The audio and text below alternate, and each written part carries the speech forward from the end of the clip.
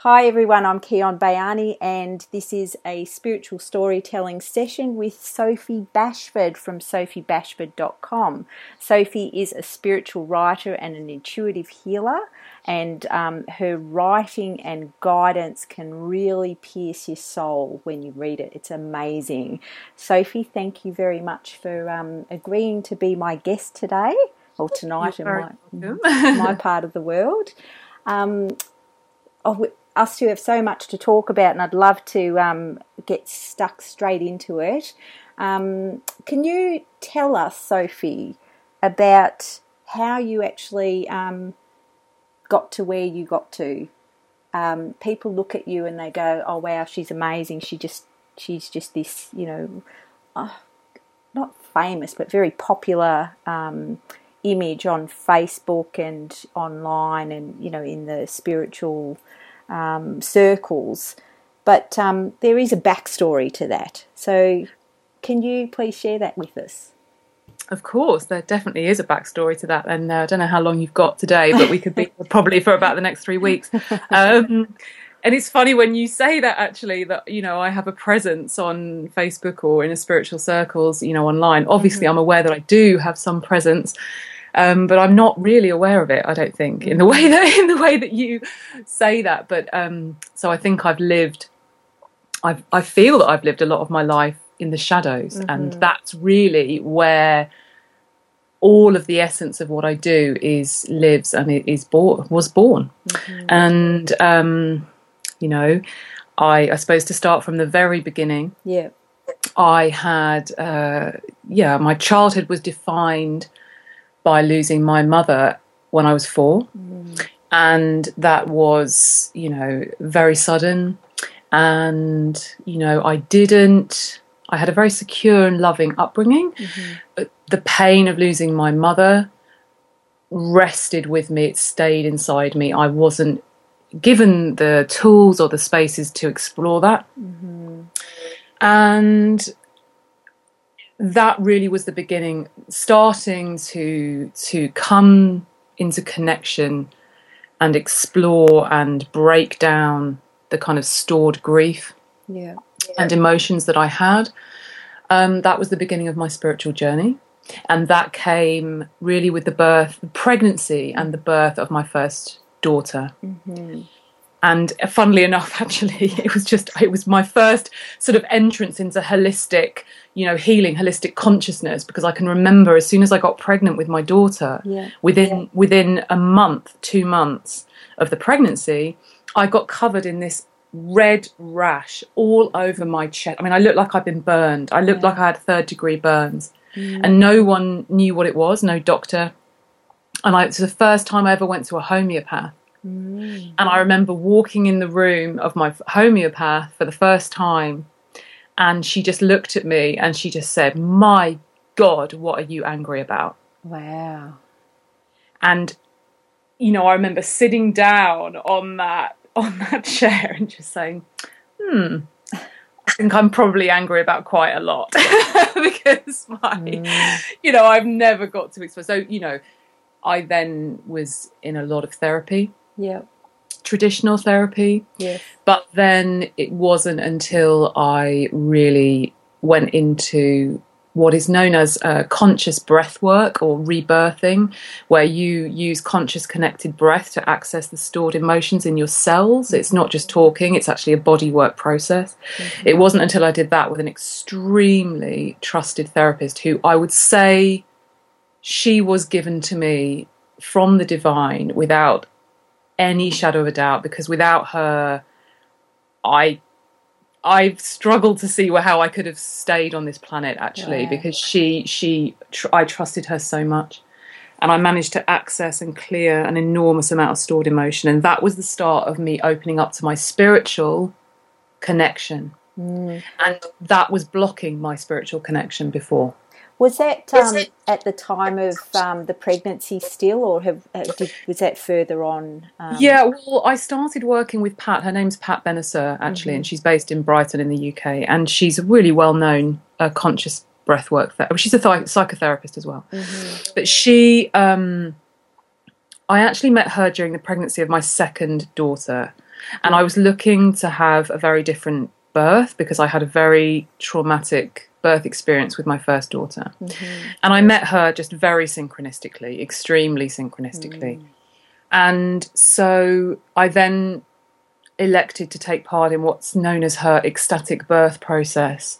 And it's a series of sessions once a month during the pregnancy where you go into conscious connected breathwork therapy and you clear whatever's resting in your body, what's in your emotional body and your physical body that could possibly hinder the natural process of your labour and birth. Because it's based on the foundation that, you know, we create our own birth experiences because of what, either our own birth or any trauma that's in our bodies. Wow. So she really taught me how to let go. And she really, really penetrated the absolute depth of my stored feelings around the death of my mother. And no one else had got. I mean, I'd been in psychotherapy before this with just a regular therapist, and I hadn't even cried. I was so used to covering up. Wow. I was so used to showing the world that I was fine. Yes. And I was okay because I was a very, very good student. I was very, very good and, you know, competent in every other aspect of my life. Yeah. But emotionally, I was imploding.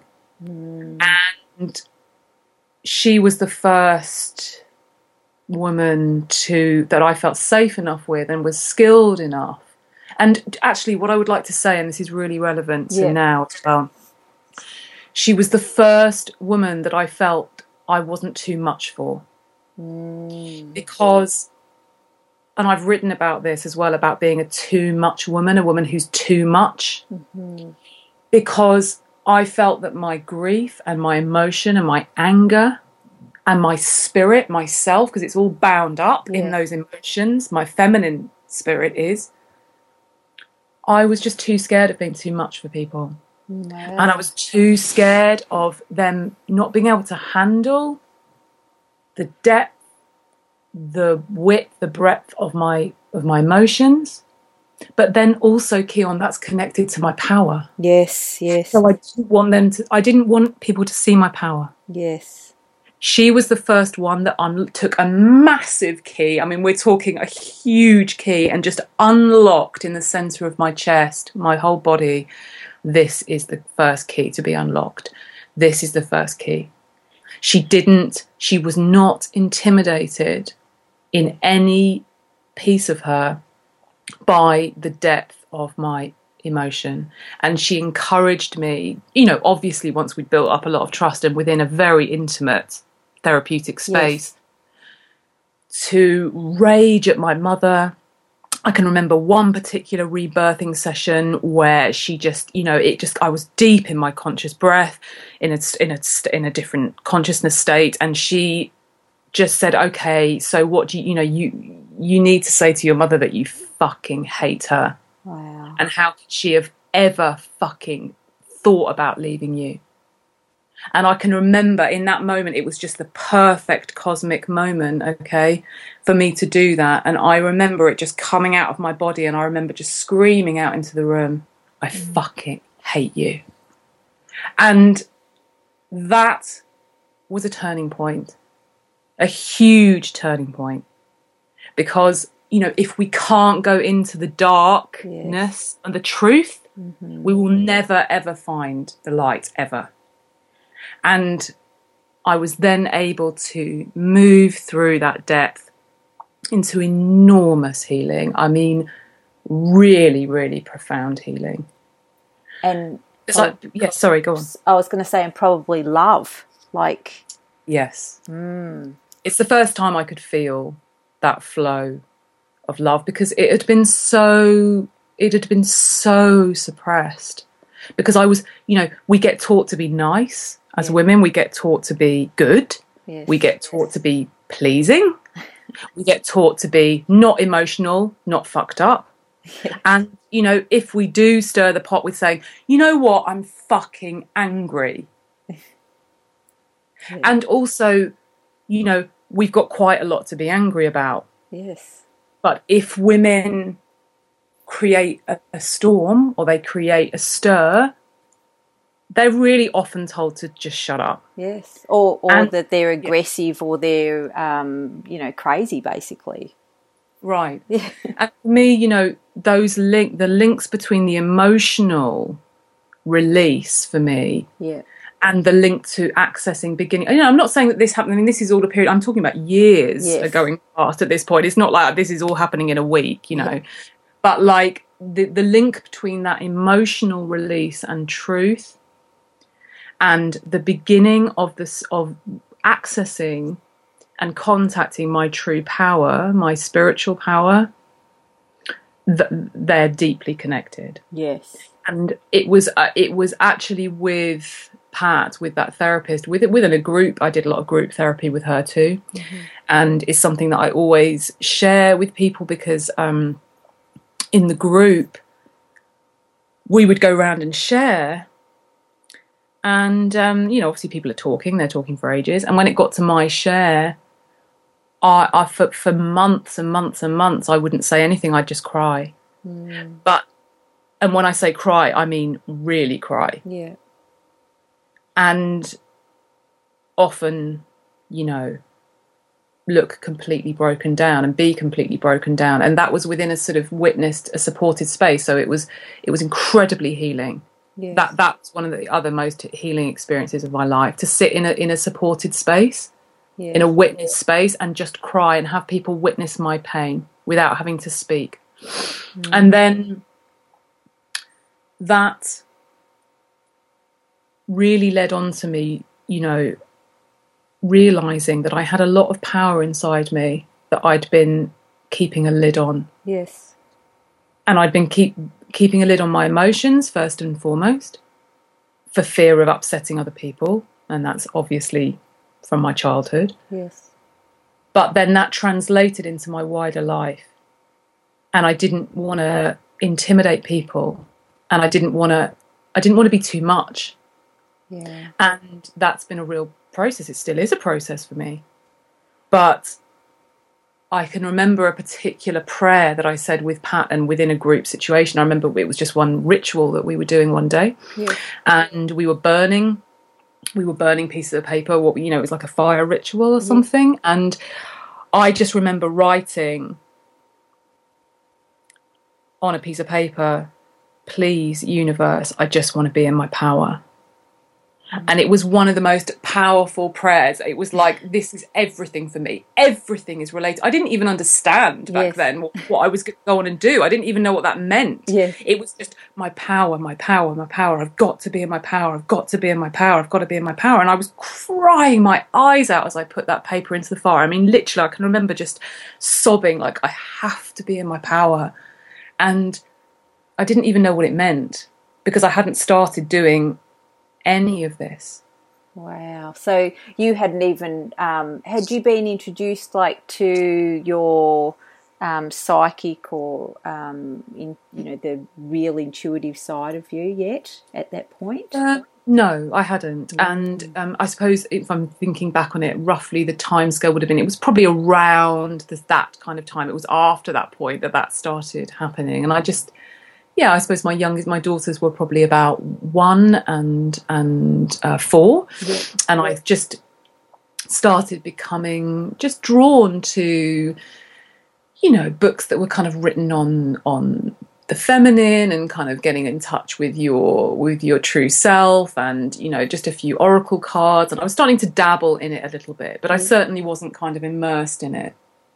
And I was starting to write a journal and do some slightly kind of conscious things, I guess. But it really only really happened when my marriage broke up. And that was something that happened very suddenly and kind of without much warning. And it was something that had been building for a while, but it kind of exploded in a very kind of unexpected way. And without kind of going into too many of the details, because it's a bit, I wouldn't want to go into too many of the actual details about it, but just to say on a sort of what really happened is that someone came into my life that totally blew me apart and catalyzed a change in me and a change in my life, and it did break my marriage up. It was the catalyst for breaking up my marriage. Yeah. And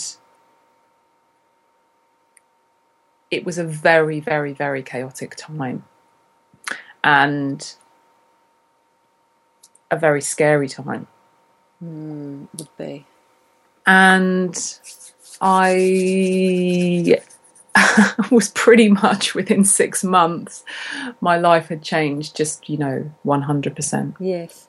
And with your spiritual experience, so how did that sort of come about? Like, what was your first actual experience, say, for example, your psychic experience that you had? Well, it was from that destination. It was born from the absolute dust and rubble of my life. So what happened was, emotionally, I was, really torn apart. Yeah.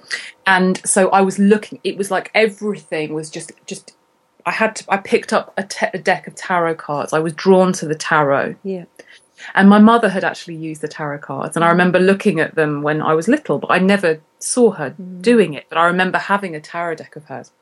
So I was really, really drawn to them. Yeah. And everything happened at once, really. I mean, I just was on the floor, and I needed something to give me illumination, to give me strength, to give me, but it was also, there was more of a kind of real pull, like I've got to start using these things, I've got to meditate. I mean, I would drop my girls off at school in the morning and I was exhausted, practically the whole time because they were still very little, and I would, my husband had left by that point, and I would just literally come home from dropping them off at school, and I would feel, I did start to feel very strong energies working, and I would be extremely drawn to just sitting, and you would say meditating, I guess, but just literally sitting, and I could feel, I couldn't move actually some mornings. I would just be sitting there, kind of rooted to the chair, and I would just sit and almost obsessively in a way. It was like an incredibly intense desire to use tarot cards. Yeah, I would have some books, but then I realised as time went on that I was starting to really intuitively pick things up. And I was realising as the months and the years actually then went on that I was able to do something that was not just, reading the cards or just not on the surface. It was much deeper. Yeah. And people just started coming into my life. I mean, I out of the nowhere, this guy just turned up who was my tarot kind of mentor, if you like. He worked with me relentlessly for years, and we just would spend all my free time away from the girls, which wasn't very much. It was just every other weekend. I would spend the whole weekend working with Jonathan, and we would just be working on tarot readings the whole weekend. And there was a very strong draw to this energy. Well, you listen to your intuition too. So I was listening to my intuition, and I was starting to read, I was very drawn to reading Marianne Williamson, Sonia Choquette, some Doreen spiritual teachers coming into my life. I mean, Marianne Williamson, I would say, defining. But it's interesting because when we're talking about Kali and you're talking about surrender, and we're talking about, even then, I think even when we're kind of starting to go on a spiritual path sometimes, or a new age path, we can start, the ego wants to get involved at every stage. The ego was, so great, I'll start doing tarot readings, and I'll start doing this, and this is how this is going to look, and I'm really interested in this, so this is how it's going to be. Nothing worked out in the way that I thought it was going to work out. And I, at that time, was incredibly interested in birth and helping women process their birth experiences, because I'd had such different experiences in it, and I'm very connected to the whole consciousness around birth. Yeah. So that's what I thought I was doing at that time. I thought I was setting up birth sharing circles. That was my dream. Yeah. I was really attached to that. I went to enormous lengths to get leaflets done and find a venue for it. And, you know, I met Sheila Kitzinger, who's died recently, but she was a really famous anthropologist and birth guru, natural birth guru. And I went to meet her at her home, and I did courses on counselling women post-birth. And I'm still really passionate about this. Yes. But at the time, that was it. That's what I thought I was going to do. Yeah. But it didn't work. Wow. So no one signed up to it. Wow. And that's so you put yourself out there, you've invested all this time and energy, and nothing. I know how that feels. Nothing. I think a lot of us do know how that feels. So so what happened? How did you get sort of thrown back onto the path, and how did you recover from that? I was being asked to do at the same time. Incidentally, with that, I just want to say that I actually wanted to call my birth group. My birth groups were going to be called the White Tent, and that's an idea that came to me, was channeled to me. Really, was given to me after the birth of my second daughter. Yeah. And I wrote it all down. I saw these tents, these healing tents for women, and one was called the White Tent, and that was what I was going to do for my birth stories. Okay, so I did actually brand it all up, and I thought, well, I mean, it wasn't exactly majorly professional, but I did put a lot of energy into it. But it didn't work. Nothing happened, and but I was still going on with my tarot, and I was giving a lot of free readings at that time. Yeah. And so I did years and years, really, of readings for friends for free, or very, very little. I mean, probably just they were like exchanges or swaps or something. It wasn't like I wasn't being paid. Yeah. And I was doing that, and people were asking me for that. And that very slowly began to show me that I was using quite a strong intuitive gift. And lots of synchronicities were also happening around that time.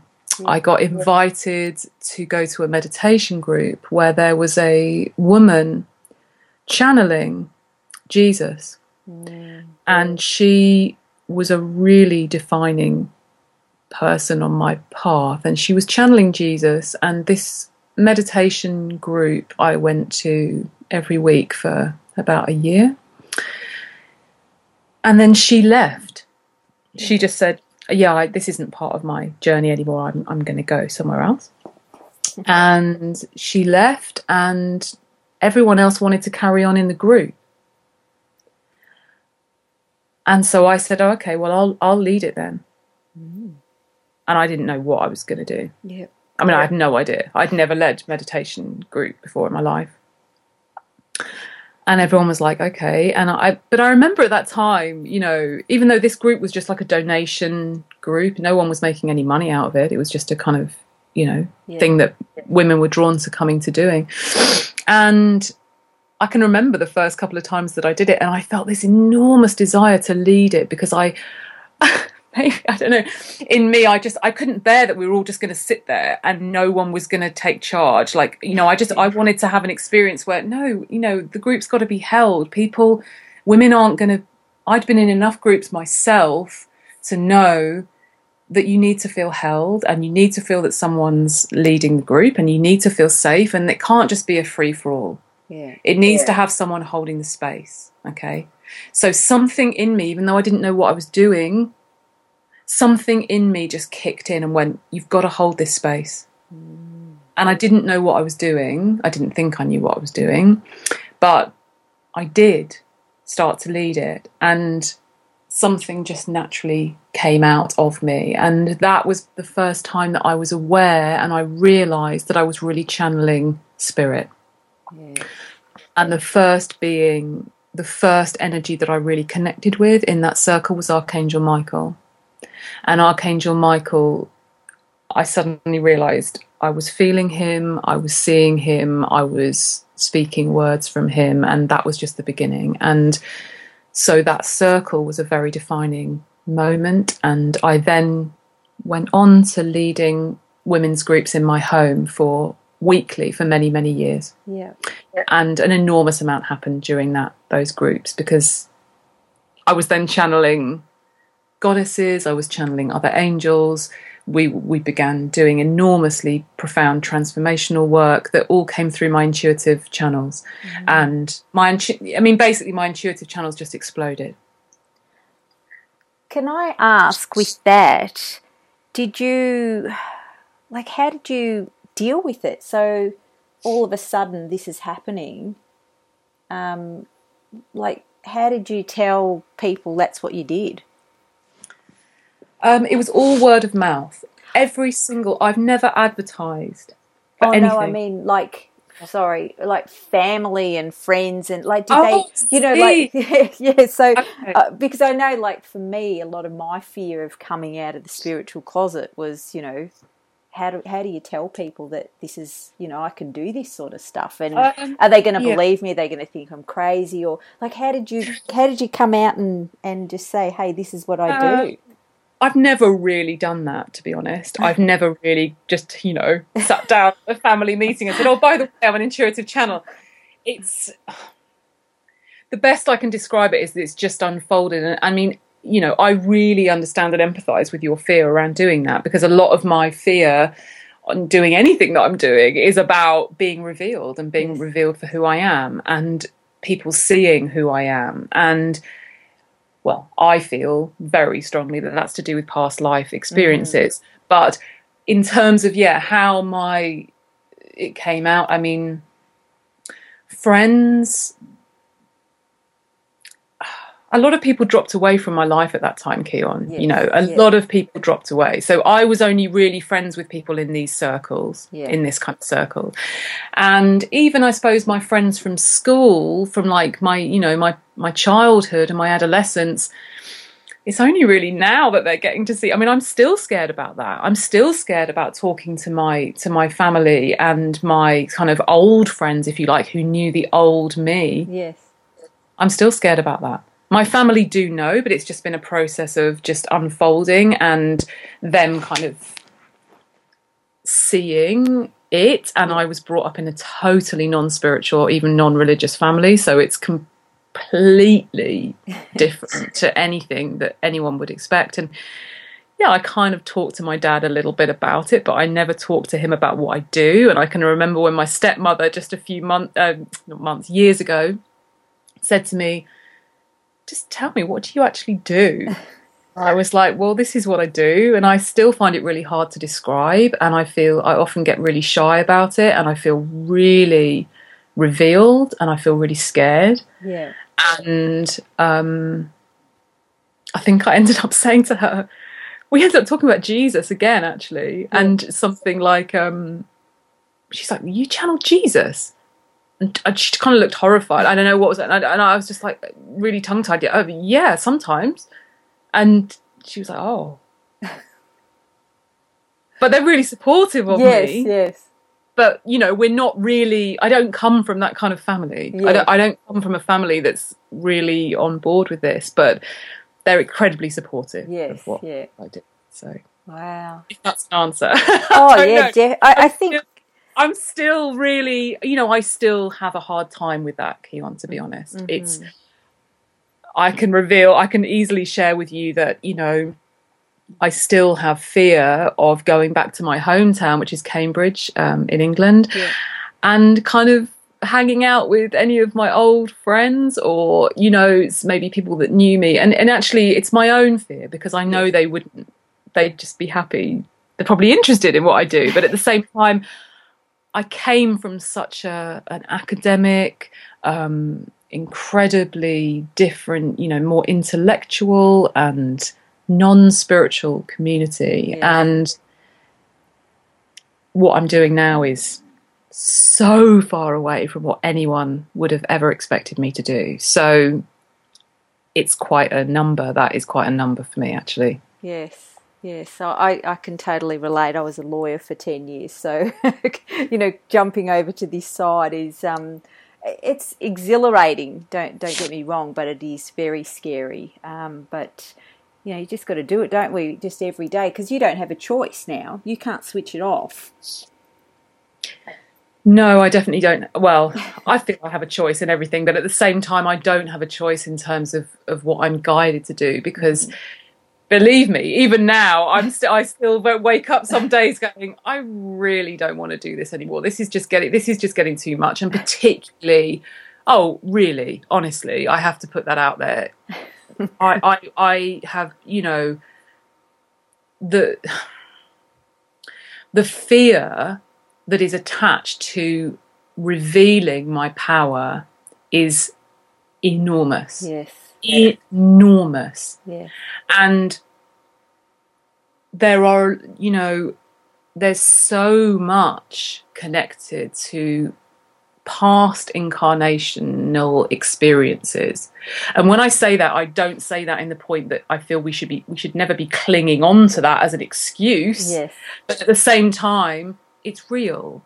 And the reason that I write about it kind of very candidly often, because I don't feel that it often is exposed for what it is. Yeah. And my work has shown me, my work with women predominantly has shown me, and my own experience obviously, that these wounds are extremely deep and they're extremely well covered up. Yes.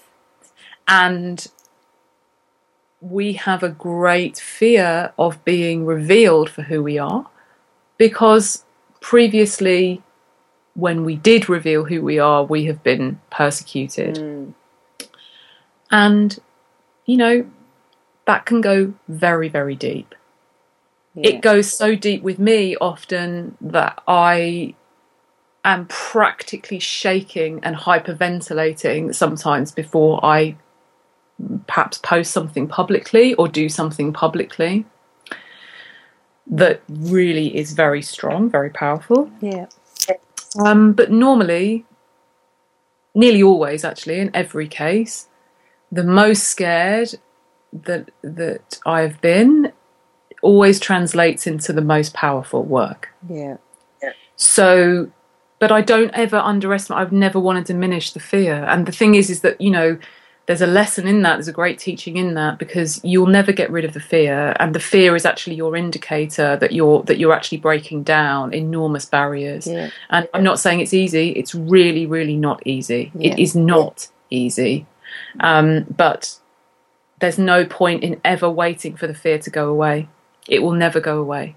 And so the only way that you'll heal the fear is through doing the work. Yeah.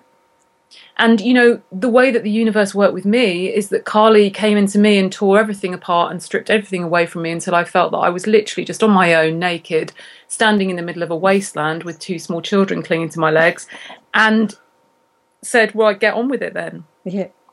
It's the only thing you can do. And the reason that I did key on, very, very bluntly, a lot of the time I was so scared of using my spiritual gifts. I was so scared of doing it that the only reason I did those tarot readings, or I did what came to me, is because I needed the money. Yeah. And believe me, I've never done this for the money. No. But at that point, yes, that's what pushed you. It was the only thing. Yes. When we're talking on a day-to-day basis, because as we were saying before, you started recording. Yeah. This does not happen overnight. No. This is it's a lifetime process, but in terms of actually developing what I'm doing right now, it's been over 10 years of daily work. And when I say daily work, I mean daily work. Yes. And daily work often for nothing or for a small amount of financial remuneration. But that was the only way. Carly knew it was the only way that I was going to do it. Yes. If I'd been sitting, I can see the divine perfection of it now. Because if I'd been sitting in a comfortable, financially secure, comfortable life, this is for me. I'm not saying it's for everybody. For me, it just had to be this way. Yes. If I'd been sitting with my husband, being taken care of financially, and if I didn't have to do it, I wouldn't have done it. And I really mean that. I wouldn't. I was so terrified. Yeah. I would not have done it. But it'd been pocket money, yeah. Can I throw a spanner in the works here? Because for me, for example, I had built myself up. So I was a single mother, but then I built myself up, went to law school, married another lawyer, we had our own firm, made lots of money and stuff like that. And I thought that I'd be fine then. I thought, well, this is it. This is what I've worked so fucking hard for.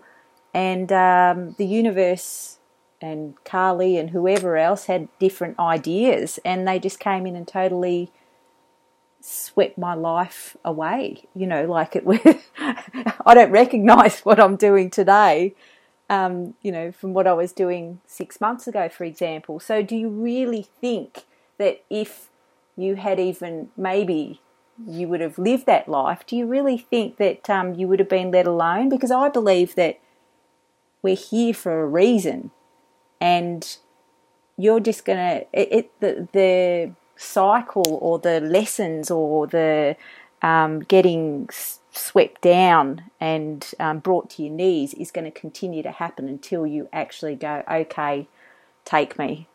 I'll do what you fucking want me to do. That's where I say, do you have a choice? Well, okay.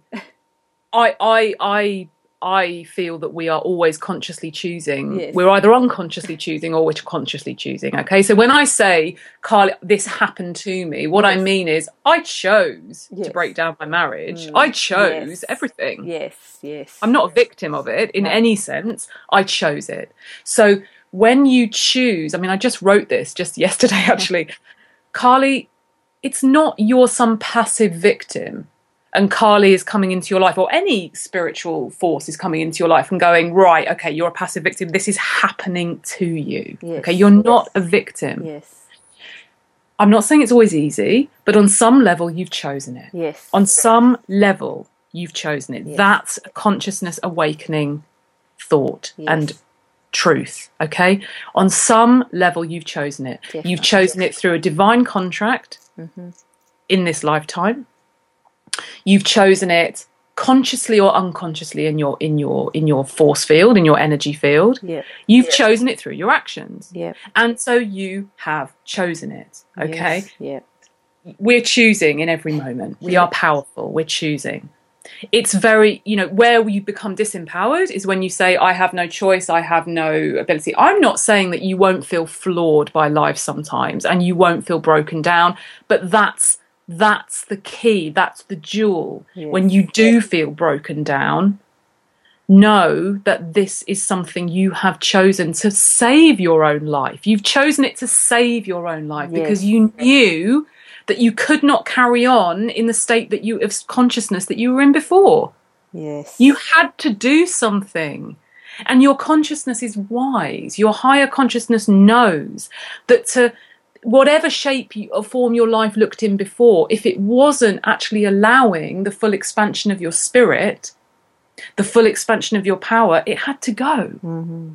Whatever, it's personal, obviously. Whatever works for you is going to work for you. But you are in co-creation with the divine. You're in co-creation. It's already been agreed that this was going to happen in this lifetime because you have powerful medicine to bring through. You have a powerful light worker role. Yes. And it wasn't going to happen while you were in whatever structure you were in before, okay? You're going to do to yourself, you're going to call in for yourself whatever it is you need to wake up, Keon. And you're going to do it in whatever way you know is going to work for you. So there's little point, or it won't work to say, this is all happening to me, I am a victim. And I just want to share, one thing with you, which is very, very powerful for me. And it's one thing that happened with my therapist, my rebirthing therapist, who basically was the one that in a sense, I called her in to save my own life on this earth plane, to be honest. We were having a phone conversation one day, and I've been working with her for many years, and I trusted her very deeply, implicitly. And I can remember I was obviously talking about my mother, and I was talking about my process. And I remember her, she had absolute cosmic intuitive timing. And I remember her saying to me, Sophie, you can punch me for saying this the next time that you see me. But in terms of your mother dying when you were 4, on some level you chose it. Mm. And even now, when I say that, I feel my body reverberating. In that moment, it was the perfect moment for me to hear it, and I knew she was right. Yeah. And on many levels of consciousness, I knew she was right. It's not something you can say to somebody who's lost their mother when they were 4 before they're totally ready to hear that. Yeah. It could have completely the opposite effect. But it was the right moment for me to hear that. And not anybody can hear that, though. So, there's light workers that understand the work, and there's people that are still not awake yet to that, or they're not light workers. So if you're a light worker, I think you can hear that more so than somebody that isn't. Do you agree with that? I mean, at that time, I didn't even know what a light worker was. I was not at that point. I was really in my own sort of psychotherapy and emotional therapy. But in terms of my own healing, Keon, my own consciousness of realizing that I can handle this. The reason that I'm a conscious being. I'm not a victim. I'm a conscious being. And on some level, my soul decided that my transformation and my power in this lifetime would come through the enormous, soul-wrenching, universe-wrenching pain of losing my mother in childhood. And the process that I had to go through, the depth that I had to go through in order to kind of, number one, carry on being here, and also, transmute that, transform those emotions, and somehow develop my own strength and power. I chose for her not to be here. I chose it. Yeah. And that's the most empowering statement and truth that I could ever take into my cells. Yeah. Because it's true. Yes. If I hadn't have gone through all of the enormous processing that I've been through, and, I have to say, for anyone that's, and I'm not, I'm not putting this on any level of I've been through a worse trauma than you. I don't mean it like that. I'm just speaking from my own experience. But anyone that's lost their mother in childhood, and has, it's inexplicable loss. Yeah. And it's uncontainable.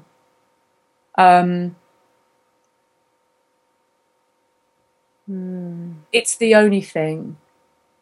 It's the only thing that has really brought me to the core, really, of what it's all about. And I believe that, there are still days that I have when I miss my mum. Yeah. And there's nothing that can ever fill that. There are days when I just think, I don't know how I've got through that day without having my mother's energy having been near to me. I don't know how have I done that? And the strength that I've built up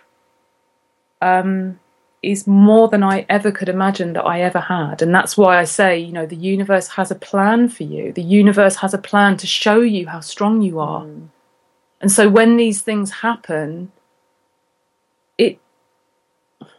it is for your ultimate strengthening. It is for you to get to see who you really are, because we can have an idea of who we are, but it's nowhere near who we really are, the absolute power and strength of it. And that's why you don't have any choice but to surrender, because when you resist these changes, it's really only through the fear of seeing how powerful you really are. Because if you're resisting where the universe wants to take you, you're just resisting seeing your light. Yes. I love And that. remember as well that you always chose it. Whatever's happening, it's not, oh, this is happening to me. It is that classic saying, it's happening for you. Yes. Yeah, I love And that. you're the one who chose it, okay? You're the one who is choosing it in this moment. So I understand how it is to feel totally broken down. I understand how it is to feel nothing's ever going to happen. This is going to be like this forever. I don't know how I'm going to get through this day. I really, really know how it feels to have days like that, and many of them. But it takes often a long time, and it will take the time that it needs, which will normally be longer than you think. Longer. Yes. Because we all live, don't we? Like we were saying before, we live in this world of like, well, I've just decided I'm going to do this, so now I'm ready. Okay, now I'll go out and do it tomorrow. Yeah. Yes. That's okay. Sometimes things can happen like that. But if you want to really, really get to your presence, and you really, really want to get to your truth, and you really want to get to the core and build up a foundation and do something really purposeful, it's going to take time. Yes. And that time won't often have a little label hanging on it saying, oh, in exactly 2 years, 3 days and 3 hours, you're going to be a success. Yes. It doesn't work like that. Can I actually ask a question about that? So as you were growing up, did you ever have like a dream of what your life would look like or be like?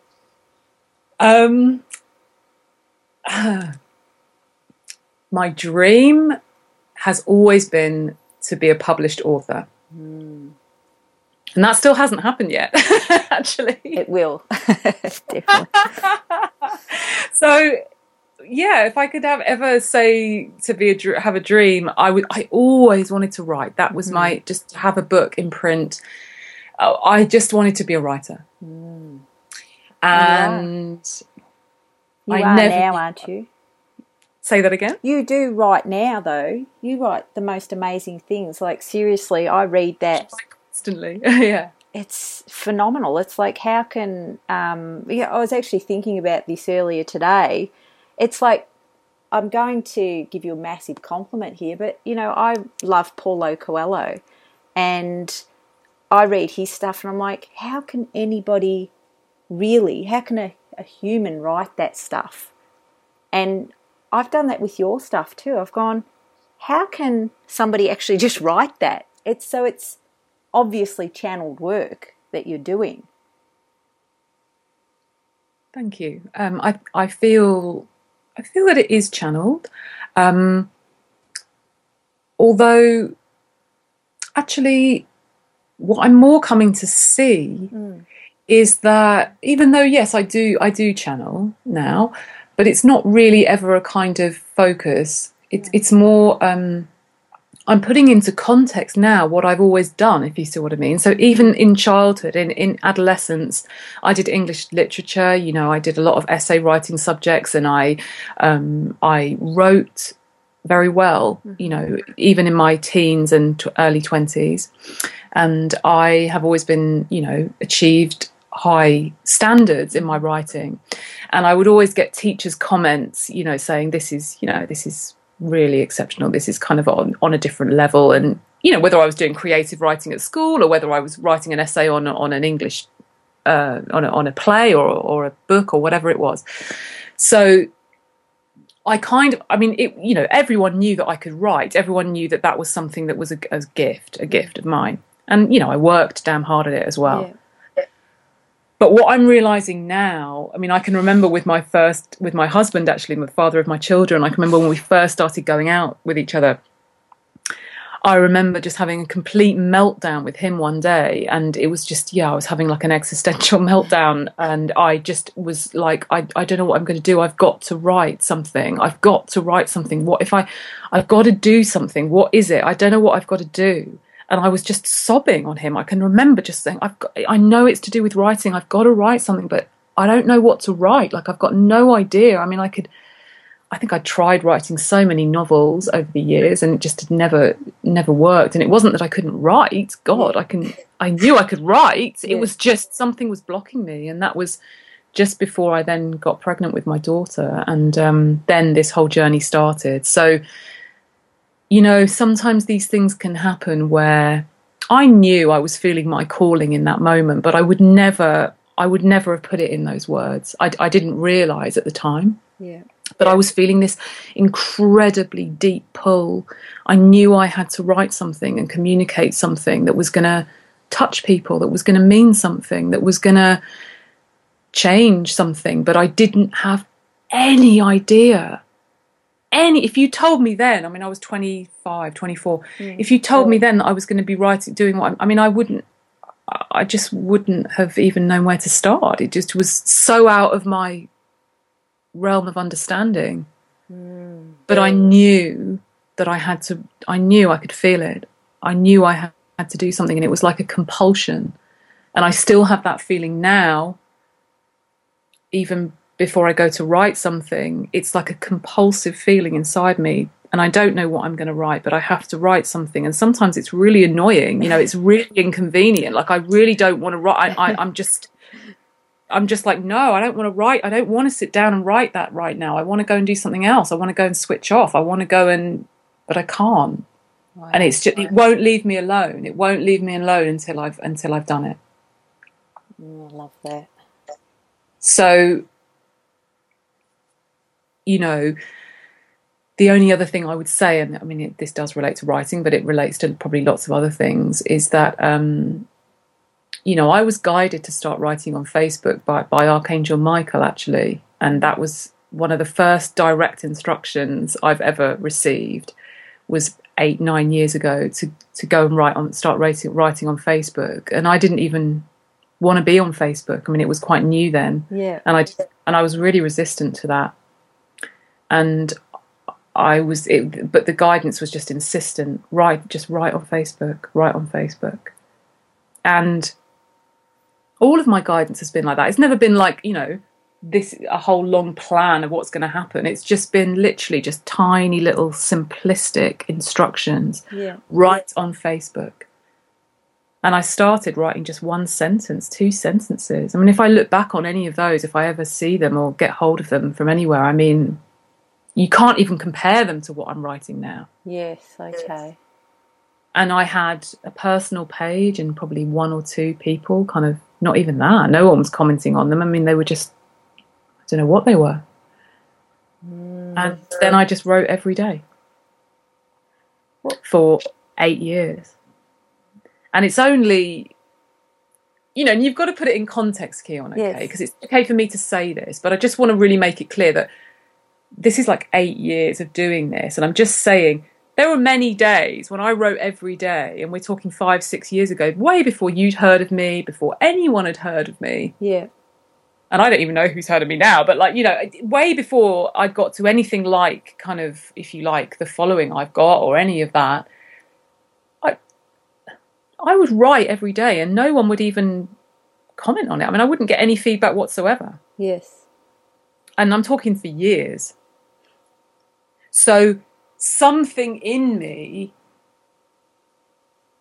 often wanted to say this is a complete waste of time. I know that something else in me said carry on. I was reading something similar that Doreen Virtue had said as well. I can't remember if I read it or heard a video of hers where she said that she just had to do something every single day. And and you know, she said her friends were going out to parties and stuff like that, but she felt compelled to sit at the computer and just type and write and get this stuff out. Yeah. I really relate to that. I mean, it's definitely, I think that's really important. I mean, I know, you know, astrologically, I'm a double Virgo. I've got lots of planets in Virgo. So I know that I have that tendency to kind of just do that kind of daily, very, very continuous work thing. Yeah. So that's kind of in me. But the thing is, it was and is actually sort of like a compulsion, in the sense that it just doesn't leave me, and I just have to do it. And it is a daily practice. It is without doubt a daily practice. And if you just do something, one thing that you feel guided to do every day, and it might seem so small. That's the thing. All the things that mount up to the foundation, the large end result, if you like, or built up result, they all come from very small cumulative actions. Yes. And for people, for people that say that they're not intuitive, or they don't hear, they don't have Archangel Michael, or, they can't tap into that sort of power, what advice can you give to them about following the path or the nudges? So don't get blinded by that. I heard a voice from Archangel Michael. I'm not saying that that's exactly how it's happened all the way through. It just happened to be that was a particular kind of message. Okay. Yeah. The way that the universe speaks to you, whether it's Archangel Michael, whether it's any being that you want to call it, or whether you just call it God, or whether you call it your inner voice, or whether you call it the universe, whatever you call it, it will speak to you through repeated emotional feelings. It will speak to you through ideas that you have that keep coming back to you. And you will notice a sense, if you really listen, you will be able to discern the feeling, the quality to the emotion, to the idea that you have, that has a kind of raised energy to it, a very slightly, it's palpable. You can feel it, and it won't leave you. And it's something that will repeatedly come back to you. And that is your inner voice. That's your inner nudge. That's your inner truth. It's your intuition. It will often, seem too simplistic for your mind. It will be, go for a walk. It will be, sit here and do some angel cards. It will be, go and speak to that person. It will be very simple instructions, and particularly for women who are overly reliant on their masculine energy, their masculine mind. They always think, I have to do something. Mm-hmm. I have to do something. I have to have a plan. I have to put something into action. But most of my journey has been unlearning that. Yes. It's been coming back into the feminine and understanding that all of this that's bubbling up inside of you, all of your power, your intuitive gifts, your wisdom, comes from feminine receptivity. And often from non-doing, okay? Yes. Which is why in the tarot, the High Priestess and the Empress, Queen of Cups maybe, are, they're archetypal cards for women, because they say, you know what? This is about just not doing. It's about being in your feminine energy. That's how this will alchemize. That's how this will come forward. And it's definitely how it happened for me. My tarot teacher, my mentor, Jonathan, he was incredibly tapped into higher consciousness. And he would say to me, we'd be sitting doing cards and he'd be doing a reading for me. He'd be bringing energy through for me. And I'd ask a question about something, I don't know, anything. And he'd draw the Empress for me, okay, the Empress. And he would just say straight away, be in your feminine energy, go and have a bath, go and paint your toenails, go and do something that feels really, really feminine. Just go and do it now. And I did. And believe me, it works. Yeah. Because when I started really, really looking after my feminine essence and listening to what my feminine essence really needed, that's when my intuition started to become louder, clearer. And I didn't plan any of this. In terms of a masculine strategy, none of this is strategized. Yeah, yeah. And I'm not saying I didn't apply myself. Obviously, I did and have and still do apply myself to the actualizing of what's unfolding. But in terms of, I followed the guidance. I followed the guidance, Keon. There's no doubt about it. I have followed my guidance on every level, and I've worked when it's been required. Yeah.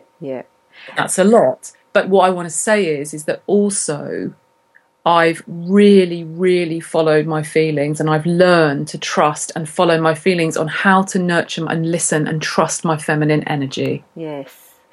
And the feminine does not have a linear plan. It doesn't have A to B. Yes, I can totally relate to that. I earlier this year, I think it was, I sort of just, I was exposed to male and feminine energy, and I was like, well, what the hell is this? And it was about, following your curiosity and tapping into that creative side and doing things like, for example, that you put off doing. So I've always wanted to, for example, go for a bike ride, and I'd leave it. I'd get busy, running a business, a law firm, and doing that sort of stuff, and I'd always put off the bike ride. And now, when I hear go for a bike ride, I jump on my bike, I go for a ride. So it's honouring those little whispers. Yes, you're absolutely right there, which opens it up.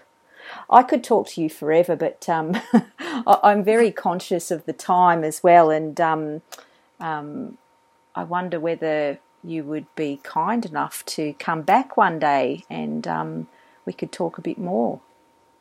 I'd be delighted to do that. I'd absolutely love to do that. Thank you for listening and inviting me. Oh no, thank you. And anybody that wants, so do you do readings now? So I do. You do. Could you just let people know how they could get in touch with you and what offers you have? You can get in touch with me via my website, and all of the information about what I do. I speak to people all over the world on Skype, and there's a contact form on my website. So if you go onto my website and you click on work with me, you'll see that it says intuitive or tarot, and you'll just click on just fill in the form, and someone will reply to you. And I'm also doing some retreats and workshops which are kind of unfolding this year, so you can see that on my website as well. And they're based over in the UK. So I heard a little whisper that you were thinking of coming down under. Well, I have I'm going where I'm really being taken at the moment. Yeah. I have a lot of clients who are Australian, so I really want to honour them, and I really want to meet a lot of them. Yes. And so Australia is a possibility, but it seems at the moment that perhaps Bali is seeming to kind of present itself as somewhere that might be a great place for me to do a retreat. So that I know that would be great for people in Australia to get to. So that is kind of in the pipeline. I did a retreat last year in Turkey, which was really beautiful, and that's again it's where I first created my white tent and my red tent, and there's going to be more of that to come. And brilliant. Yeah, I'm planning to hopefully get out and meet more people over the coming time.